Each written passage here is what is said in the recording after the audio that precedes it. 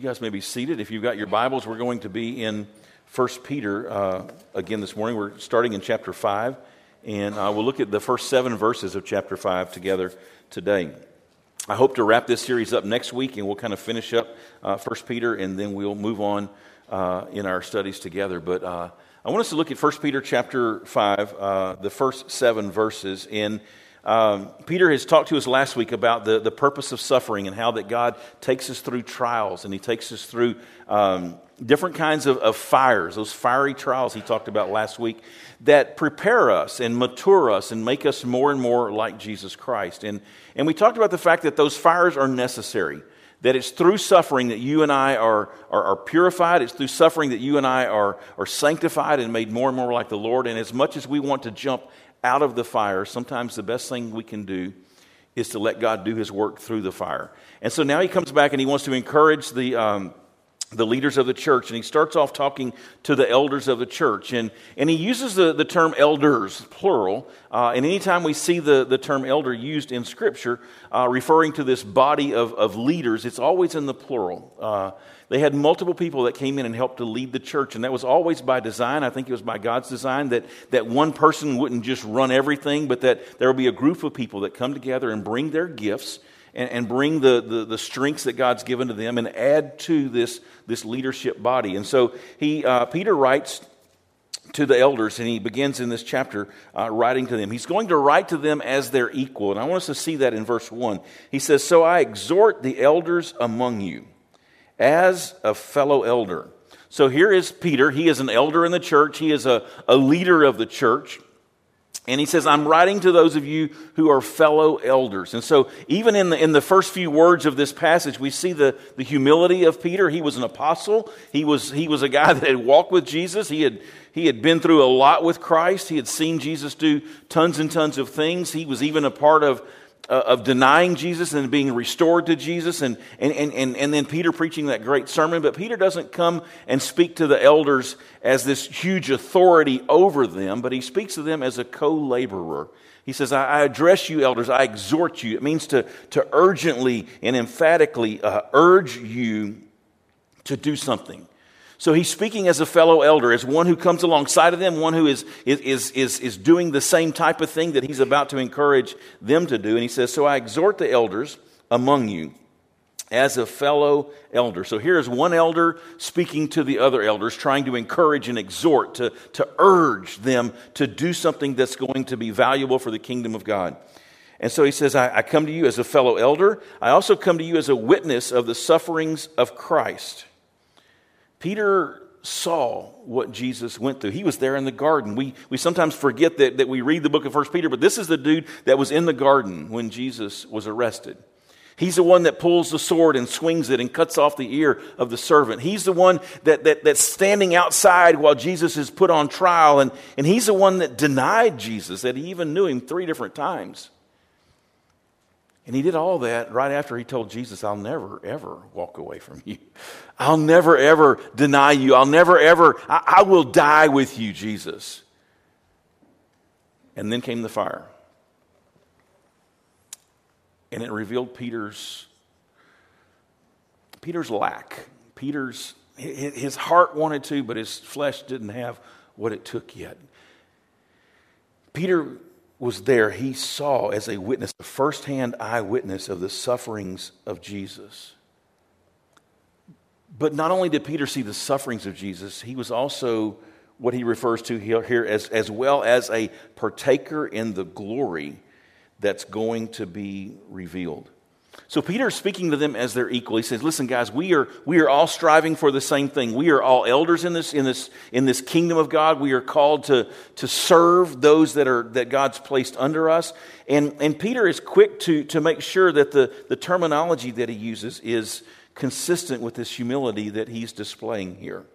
2 Peter chapter 1, verse 1, Peter comes back and begins the second book, the second letter, with some of those same type of attitudes. Listen to what he says in 2 Peter 1:1. Simon Peter, a servant and apostle of Jesus Christ, to those who have obtained a faith of equal standing with ours, by the righteousness of our God and Savior, Jesus Christ. Peter could have pulled out the authority card. He could have said, let me command you what you need to do, but he doesn't do that at all. In fact, what Peter's going to do is the way he's writing here is fixing to be explained in the instructions that he's going to give. He's actually modeling that for them even as he gives them these instructions. So back in 1 Peter 5, he says, I'm a fellow elder, I'm a witness of the sufferings of Christ, and I'm a partaker in the glory that's going to be revealed. Peter had been given a glimpse of that glory, if you remember. When Jesus was with the disciples, he pulled off Peter, James, and John, took them up high on the mountain. We call it the Mount of Transfiguration. And there Jesus was transfigured, and Peter got a glimpse of this glory that is yet to come. He got to see Jesus in all of his glory. Jesus visiting there with Elijah and with Moses on that mountain. And it says Peter and them were terrified. They didn't know what to think, and all Peter could do was just let his mouth start running like it always did. And Peter said, Jesus, I think I got a great idea. We're going to build 3 tents, one for you and one for Moses and one for Elijah. And then this voice from heaven shows up, and just this booming voice, if you can imagine, of God's. And God basically says to Peter, stop talking. Listen to my son. I don't need you to talk, Peter. I need you to listen. Take this in. You're getting a glimpse of glory. Peter writes about that glory in 2 Peter chapter 1, just a few verses later from what we just read, but verses 16 through 18, he writes about this. He never forgot that glimpse of glory, and he's hinting at that here in 1 Peter, but he talks about it specifically in 2 Peter. He says in 2 Peter 1:16, he says, "For we did not follow cleverly devised myths when we made known to you the power and the coming of our Lord Jesus Christ. But we were eyewitnesses," there he is again, "eyewitnesses of his majesty." So he's just said we're eyewitnesses of his suffering, but we're also eyewitnesses of his majesty. "For when he received honor and glory from God the Father, and the voice was borne to him by the majestic glory, 'This is my beloved Son, with whom I am well pleased.' We ourselves heard this very voice, borne from the heaven, for we were with him on the holy mountain." Peter got a glimpse of glory there before Jesus went back to be with the Father. But here Peter says there's even more of that glory that's going to be displayed. And so Peter is a fellow elder. He's a witness of the sufferings of Christ, but he's also this partaker in the glory that is to be revealed. So he's going to exhort his fellow elders. He's going to emphatically encourage them to do something. What is it that he's calling the elders to do? We've got church leaders, we've got deacons, we've got elders, we've got Sunday school teachers, small group leaders. This is part of what we are called to do as leaders of the church. And here it is. So he exhorts them in verse 1. Verse 2, he tells them what he's exhorting them to do. And here it is. "I'm exhorting you," he says, "to shepherd the flock of God." And let's be clear, whose flock is this? It's God's. The church does not belong to the pastor. It does not belong to elders. It does not belong to deacons or small group leaders. This church is not ours. This church is his. The people that God brings to this church are God's sheep. They are a part of God's flock. And so he's saying right up front, I want you to shepherd God's flock that is among you. Well, how do you shepherd God's flock? What does that mean? Well, the term to shepherd a flock is not a very flattering description. Of all the animals that God could have chosen to picture his people, the sheep were probably not the most flattering of all the animals he could have picked. He could have called us lions, and we would have thought, man, we are strong and we are brave and we can conquer. We are king of the jungle. But God goes the other direction, and he says, my people are like sheep. And church leaders, you are called to shepherd those sheep. So what are sheep like? Well, sheep require meticulous care. Sheep are unable to just care for themselves. There's a lot of maintenance, a lot of care, a lot of work that goes into doing that. Sheep tend to get lost easily. They wander off, Scripture says. Isaiah says that we are all like sheep and we have all gone astray and followed our own ways. And then the interesting thing about a sheep is that other animals can wander off. Have you ever tried to get rid of a cat? I don't care if you take that to the next parish. It's going to find its way back. Some animals just have this instinct of being able to find their way back. Sheep do not. Sheep wander off and they look up and all of a sudden, man, they don't know where they are and they don't know where they need to be. That's just the nature of sheep. They're not the smartest animals in the world. They wander off. They can't find their way back. They need somebody to guide them. They need somebody that can provide for them, somebody that can protect them. And when they get in trouble, they need somebody that can rescue them. Those are things that shepherds are called to do, to guide and to protect and to provide and to rescue. Sheep, I was reading about some sheep this week as I was trying to study up on this passage and understand it a little bit better. Sheep can't even clean themselves. This wool that sheep do, it produces an oily substance that makes their wool even sticky, which means that the dirt and all the grime and all the stuff just tends to stick to them, and they're not even able to clean themselves. As I was reading about it, some pretty gross stuff, but if a sheep is not taken care of, even the wool around their tail becomes matted, and they cannot excrete their own stuff. And they get sick and they die. Shepherd's responsibility is to trim around the tail so that they can poop. You go, man, that's gross.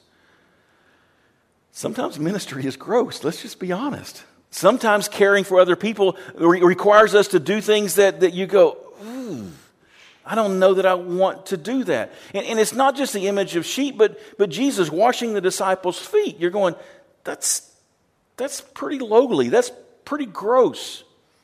And yet Jesus says, as I've done for you, now you go and do for others. Sheep couldn't clean themselves. Sheep are naturally passive, defenseless against their enemies and their predators. But one thing Jesus made clear about sheep is that sheep need shepherds. Sheep need shepherds. Remember one day Jesus was walking with the disciples and he looks out at the crowd. And it says Jesus saw the crowd. Man, Matthew 9:36. Let's look at that real quick. Jesus looked out at the crowd and he saw them as helpless. In 9:36, Matthew 9:36 says, when he saw the crowds, he had compassion for them because they were harassed and helpless, like sheep without a shepherd. So Jesus saw these crowds that didn't have anybody to lead them, anybody to care for them, anybody to provide for them, protect them, to rescue them. They didn't have that. And these crowds, Jesus, when he looked at them, he didn't condemn them for that. He saw them as sheep, and he says, these guys need a shepherd. And after that's when he says, listen, the harvest is plentiful, but the workers are few. We need to pray that God will send out people into the workforce, into the fields. What they need is shepherds. But not shepherds who are in it for themselves, but shepherds who are in it to follow the Lord. And so he describes that what sheep need here are shepherds in 1 Peter. And here's something interesting about the shepherds. The shepherds that God calls to lead his sheep in the church are also sheep.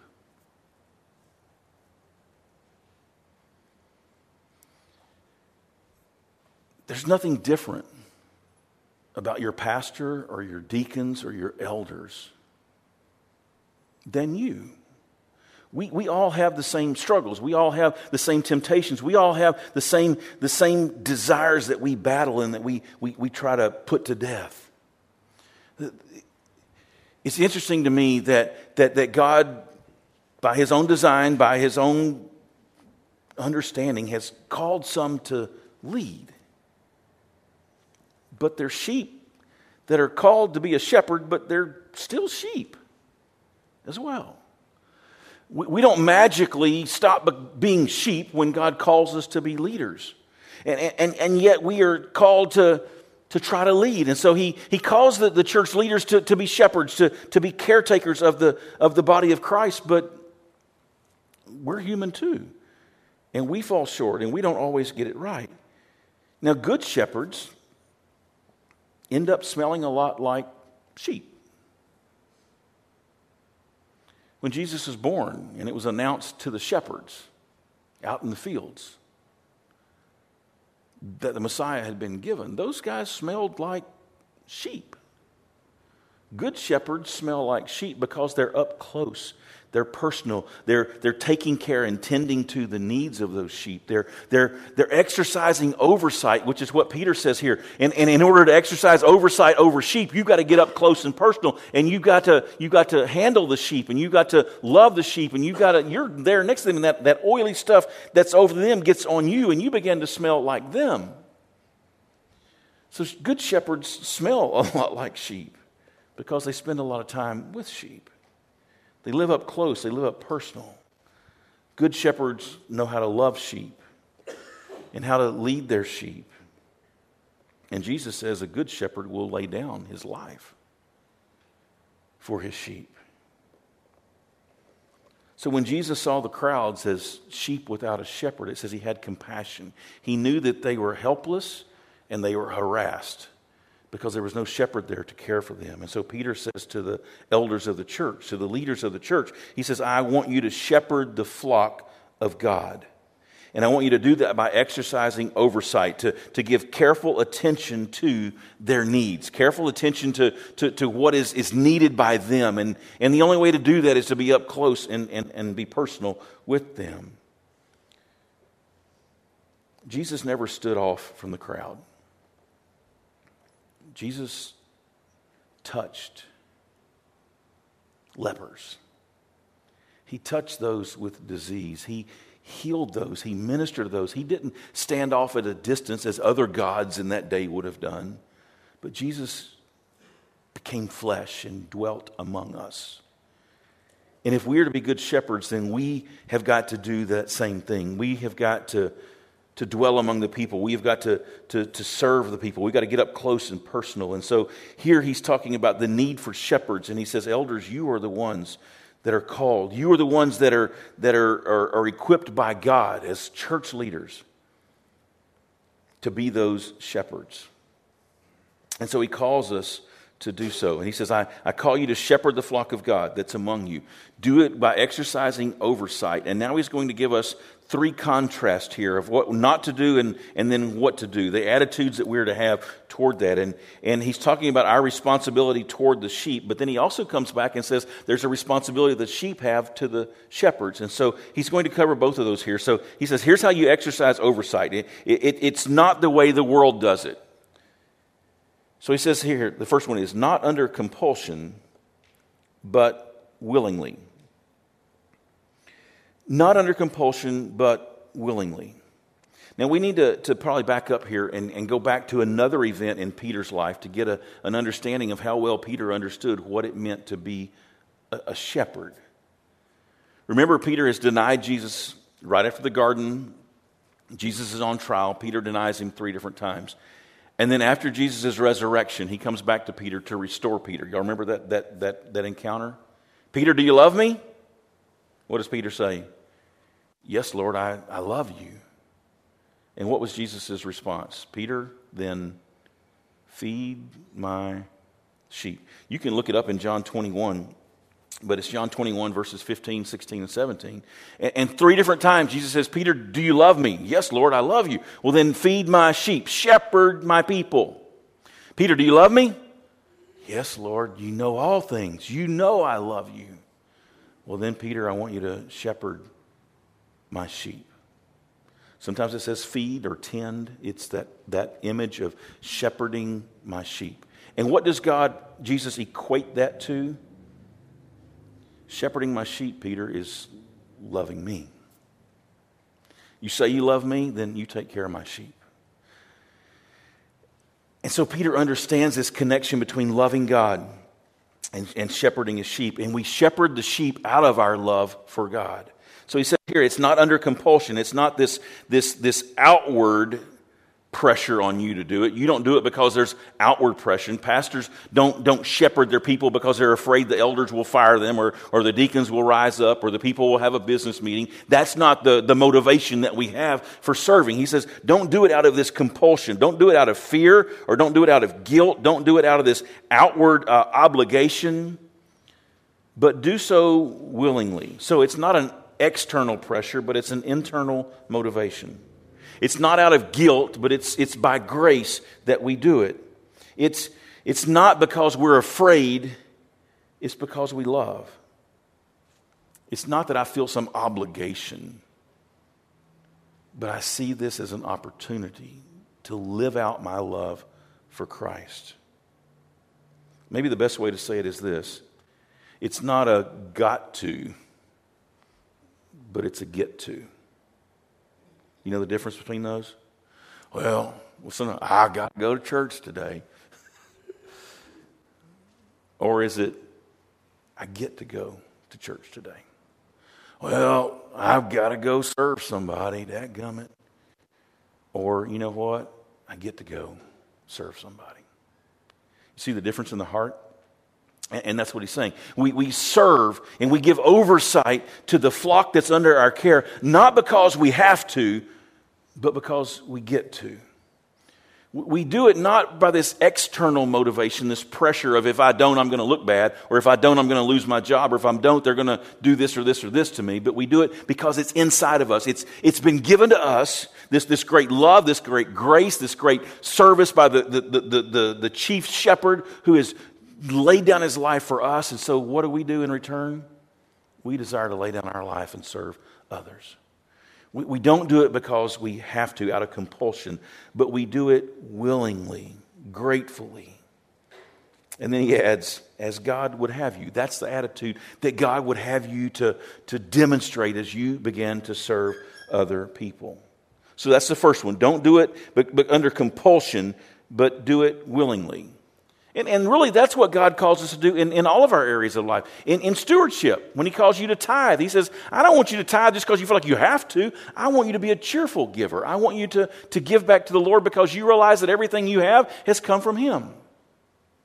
And the same thing in our ministry to others. We don't do it because we have to. We do it because, you know what? God has blessed me so much. And if I can be that kind of a blessing to somebody else, then that's what I want to do.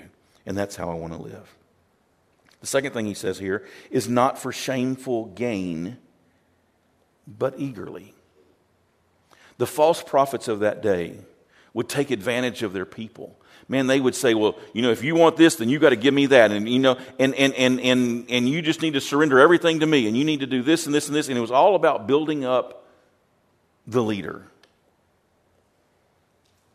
He says that's not the way that a leader operates. Not a godly leader, not a godly shepherd. You don't do it for this shameful or this selfish gain. It's not about selfishness, he says. It's about selflessness. It's not about what I get, but it's what I can give.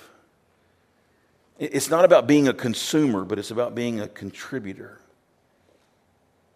It's not about taking, but it's about giving. And sometimes as leaders, there's that temptation to measure, what am I getting out of this? And those that build me up, and those that give to me, and those that take care of me, and those that love me, man, I want to be quick to serve them. But maybe not this one, because they don't do much for me. That's not the way a shepherd looks at it. It's not the way the shepherd does it. You don't do it for shameful gain, but you do it eagerly. So not selfish, but sacrificial. And then the third thing he says in verse 3 is not domineering over those in your charge, but being examples to the flock. So not domineering over those. He talks about in Matthew chapter 20, verses 25 to 28. Let me share this with you. He talks about the Gentile world. Jesus talking to the disciples, he says this, he says, you know that the rulers of the Gentiles, they lord it over them. And their great ones exercise authority over them. There's that lording over, that domineering over. That's what the world does, he says. That's what the great leaders of the world will do. But it should not be so among you. Whoever will be great among you must be your servant. And whoever will be first among you must be your slave. Even as the Son of Man came not to be served, but to serve, and to give his life as a ransom for many. What's he saying?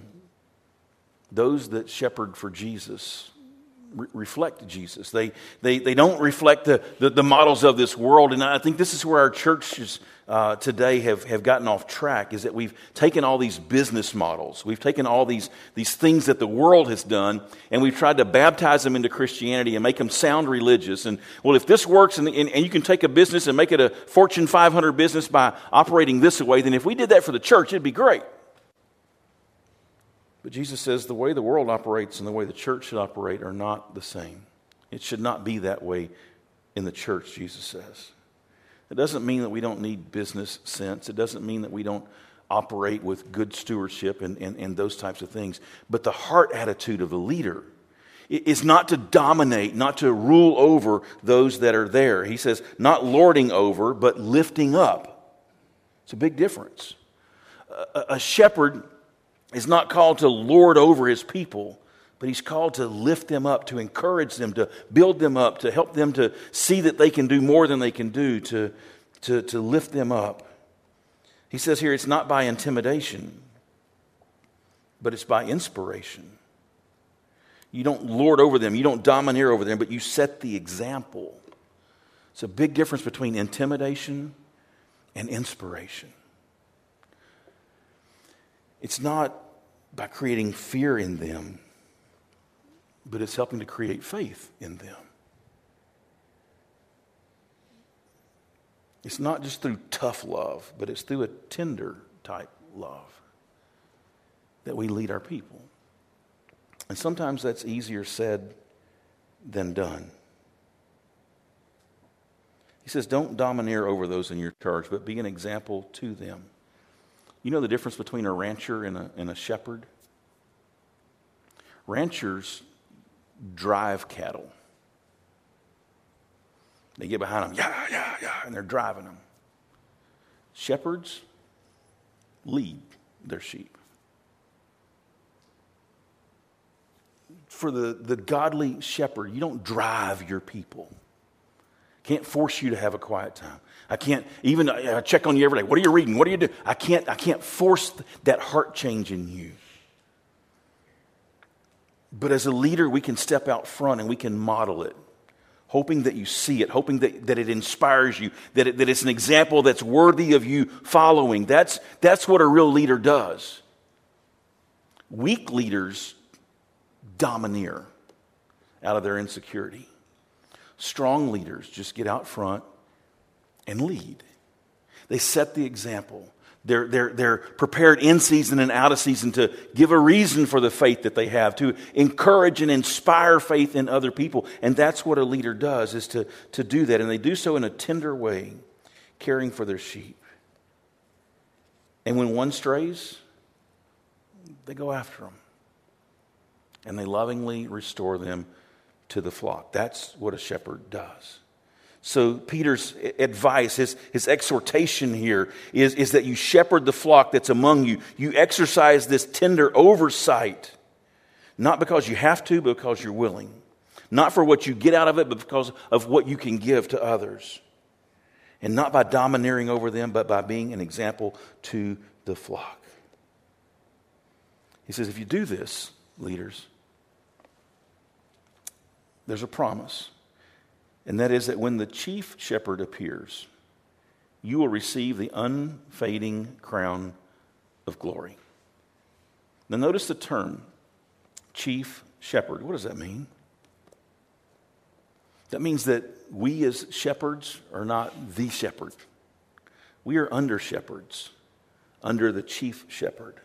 We've been enlisted by Christ to shepherd his people, his flock, in a way that lines up with him. He is the chief shepherd. He is the one that we will give an account for. He is the one that we will stand before and that we will have to give an account for what we've done and how we've done it as the leader. And he says, but if you'll lead faithfully and you'll do so in a biblical way, then when the chief shepherd appears, when Jesus returns, you'll receive an unfading crown of glory, an eternal reward for what you've done. So there's reward. There's sacrifice, but there's reward. There's service, but there's reward. And so we serve the Lord knowing that there's more to come. When shepherds lose sight of all that Christ has done for them, it's easy for us to operate from external motivations instead of internal. It's easy to use guilt instead of grace.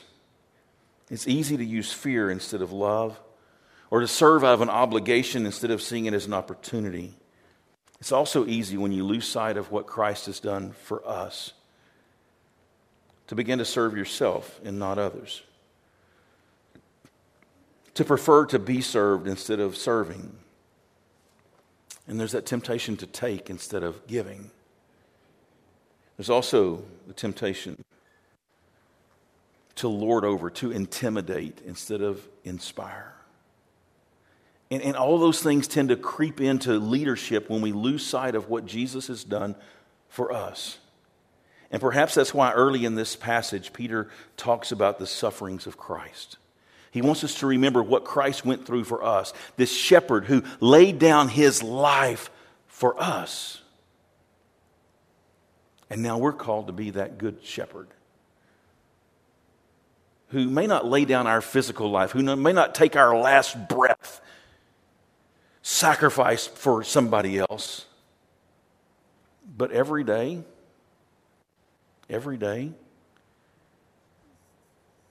we lay down our life in order to serve other people. You set aside your agenda to do what God's agenda calls. We set aside, we die to ourselves in order to live for Christ. So maybe that's why Peter reminds us early on of the sufferings of Jesus, that he was an eyewitness to that. We can't ever afford to lose sight of all that Jesus has done to rescue us and to make us his. And just like our example ought to inspire those under our care, Christ's example ought to inspire some things in us. It ought to provide us with our motivation, an example for us to follow, inspiration for us to get up and to do it again tomorrow.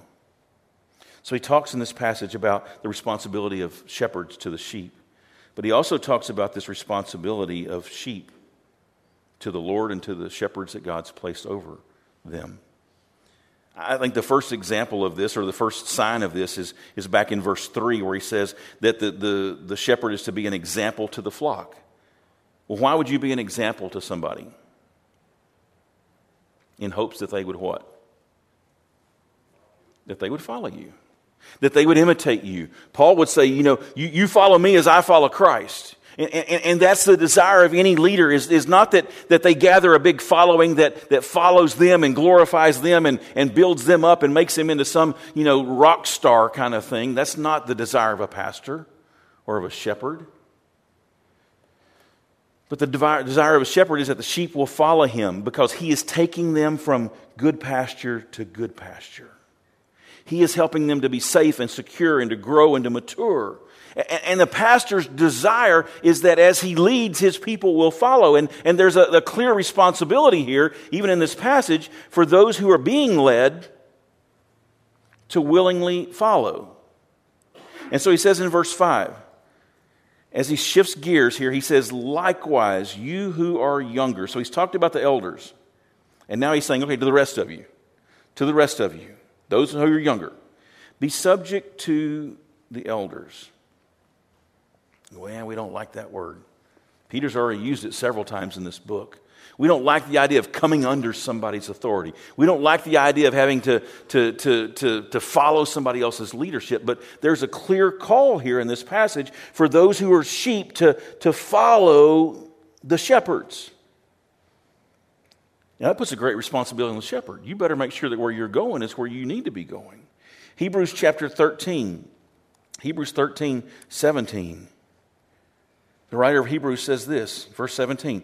Obey your leaders and submit to them, for they are keeping watch over your souls as those who will have to give an account.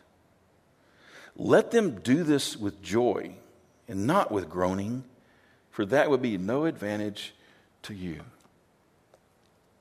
Make their job a joy, not something that they groan about having to do. Here's the responsibility of sheep. He says, follow the shepherd. Be subject to them. In other words, go where they lead you. Now, we need to exercise some discernment, don't we?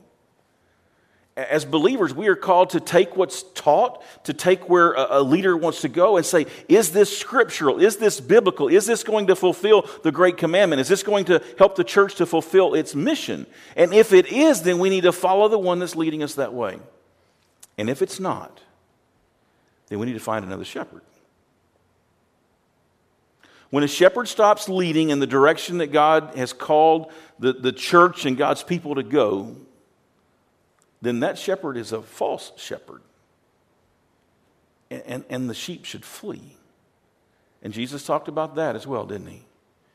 That those who are of his fold, of his flock, will listen to his voice and follow. But if another comes and calls a different voice, a different direction, the sheep should run. So we need to be familiar with God's word. And then as it's taught and as it's explained, and as the shepherd leads and models and sets an example, then others should follow in that willingly. So there's a responsibility there to do that, to submit, to come under their care and their leadership.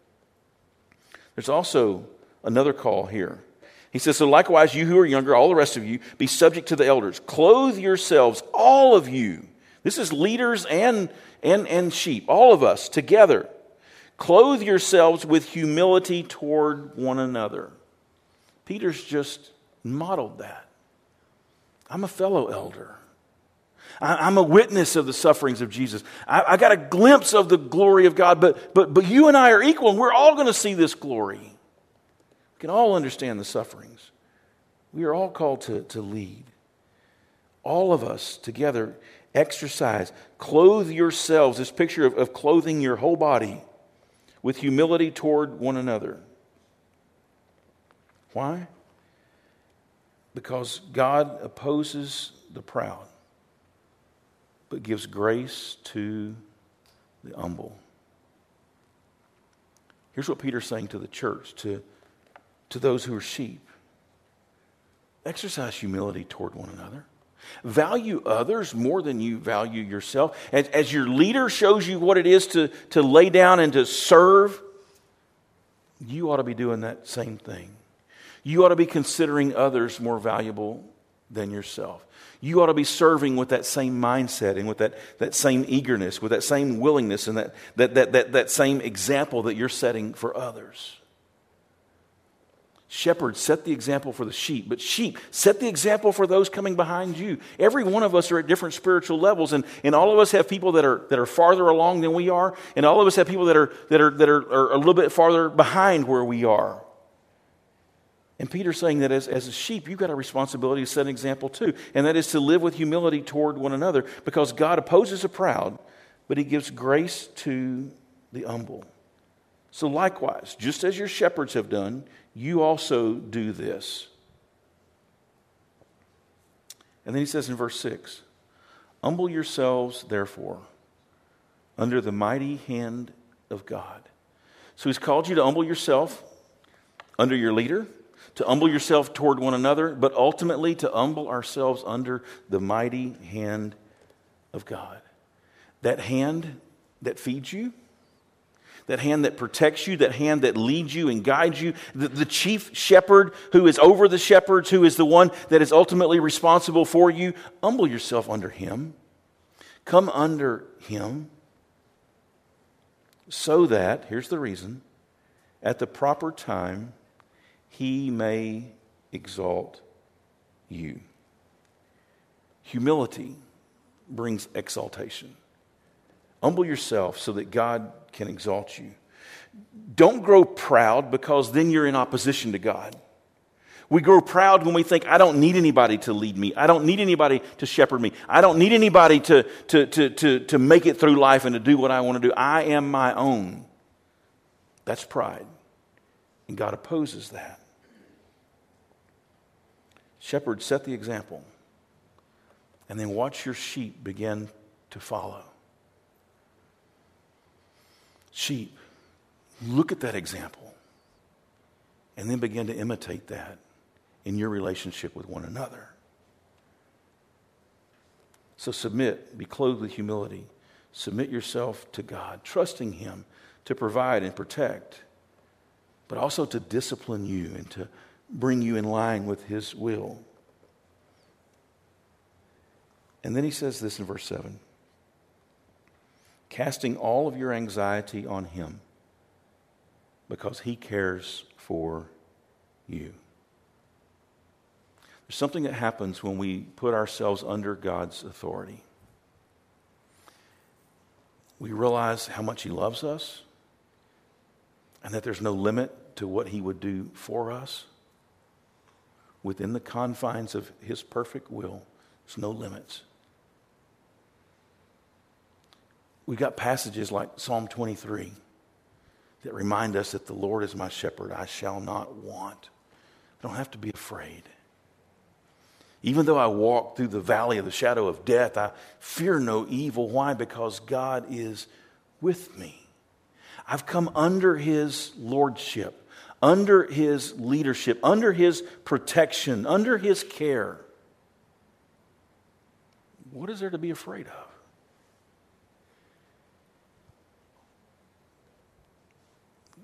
God's not like our earthly shepherds who can fail us and disappoint us and come up short. That's not the God that we serve. When we come under His mighty hand, we are not only protected, but we are provided for. And that should remove all anxiety.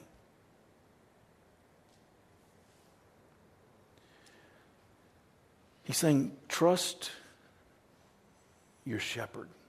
Not just this earthly shepherd, not just your pastor or your deacons. They're going to let you down. But come under the mighty hand of God. Submit to your earthly leaders, trusting that God knows what He's saying. But ultimately come under God's mighty hand. Casting all of your cares, all of your anxieties on Him. Here's what He's saying. I want you to relinquish all reservation. Go all in. Don't hold back. You know, here's I'm going to be honest. When it comes to total surrender to the Lord, there's times that just makes me really, really nervous. We talked last week about going through the trials and going through the fires and going through all that. And as I studied and prepared my heart for that message, and even coming out of that message thinking, Lord, am I really willing to say, Lord, anything that you want to do with me, any fire I need to go through, any trial that you think I need to walk through to mature me, I'm ready and I'm willing. That scares me. But Peter says it shouldn't. It shouldn't. Cast all of your anxiety upon Him, knowing without a doubt that He cares for you. That He's going to see to it that what is best for you is what happens. Even if it's a fire, even if it's a trial. Peter's writing again to people fixing to go through persecution. And he's saying, when you face that stuff and you feel this anxiety begin to well up in you, cast that anxiety off. Put it on the Lord. Say, Lord, I can't guarantee anything, but I know you will. I know you'll take care of me. Through the trials, through the fires, through the persecution, through everything that they're about to face, cast all of your cares upon Him. We talked about last week how that when we go through trials, sometimes that may be going to work and somebody at work asking you to compromise and to do something that you know is not right. And you know that if you say no and you don't participate in that, it could cost you your job, and that creates anxiety. Oh my gosh, I could lose my job. He says, cast that anxiety, that worry upon Him, knowing that He's your provider. Not that employer. That He will take care of you, that you are His sheep, and that He is called to give oversight to you, to be involved in the details of your life. Trust Him, for He cares for you. Cast all of your anxiety upon him. Paul in Philippians chapter 4, verses 6 and 7. Verse 5, he says, hey, the Lord's near. Okay, let's get that clear. The Lord's right here. Do not be anxious about anything, but in everything, by prayer and supplication with thanksgiving, let your requests be made known to God. Put it in his hands. Be anxious about nothing. Put everything in his hands. And look at the result. And the peace of God, which passes all understanding, surpasses anything that our minds can even begin to comprehend, this peace of God. It will guard your heart and your minds in Christ Jesus. Is that the kind of peace that you want to experience? Is that the kind of peace that your heart desires to know, that no matter what comes, you're going to be okay? That no matter what comes, God's going to take care of you? That no matter what this week throws at you, that when the anxiety begins to build, if you'll cast it upon the Lord, he will replace that anxiety with his peace, a peace that surpasses all understanding. That only comes, guys, when we humble ourselves under his mighty hand. Let me close with one of the verses out of Psalm 55. Psalm 55, 22. Look at what the psalmist says. He says, cast your burden upon the Lord, and he will sustain you. He will never permit the righteous to be moved. He will establish you. He will not let you be shaken. But here's what we've got to do. We've got to cast all of our care upon him. And the only way that we'll do that is if we really believe that he cares for us. What more could God do to demonstrate that he cares for you than what he's already done? What's it going to take to convince us that if God is for us, it doesn't matter who's against us? That if he's my shepherd and he cares for me, that if I will just follow him and come under his mighty hand through obedience, he'll care for me, and he'll provide for me, and he'll protect me. So I think the real issue here is, who are we looking to be our provider and our protector? Peter says, listen, through the storms of life, God's going to give you some shepherds, and they're going to help.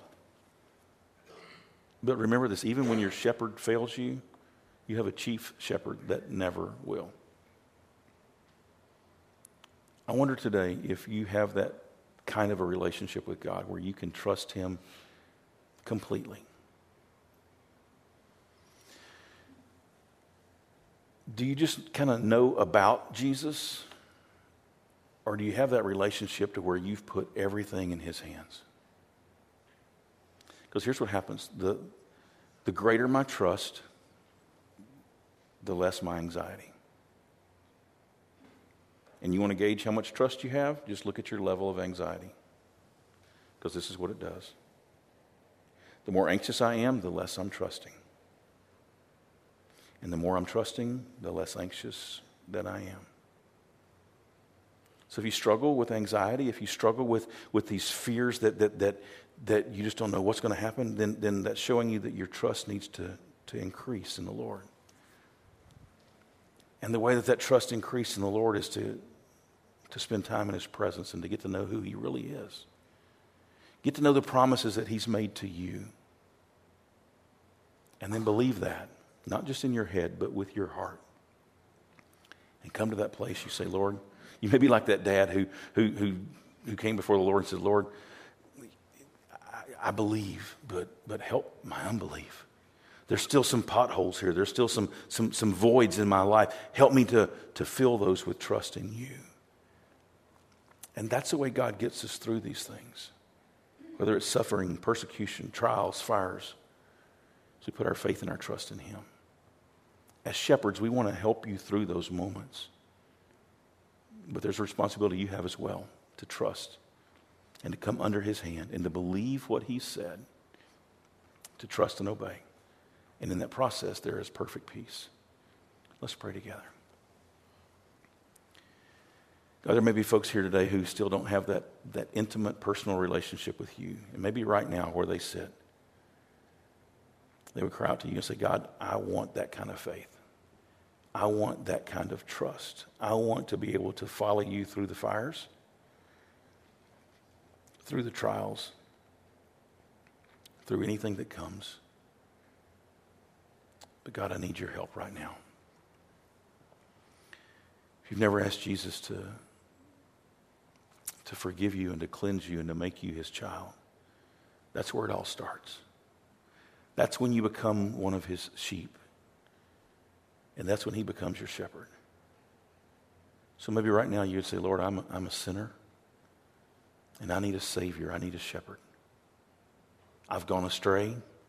And I don't know how to find my way back home. Jesus comes looking for you. He leaves the 99 and he comes after the one. And maybe today you're that one. Would you call out to him and ask him to be your shepherd? And trust that he will provide everything that you need from this moment forward.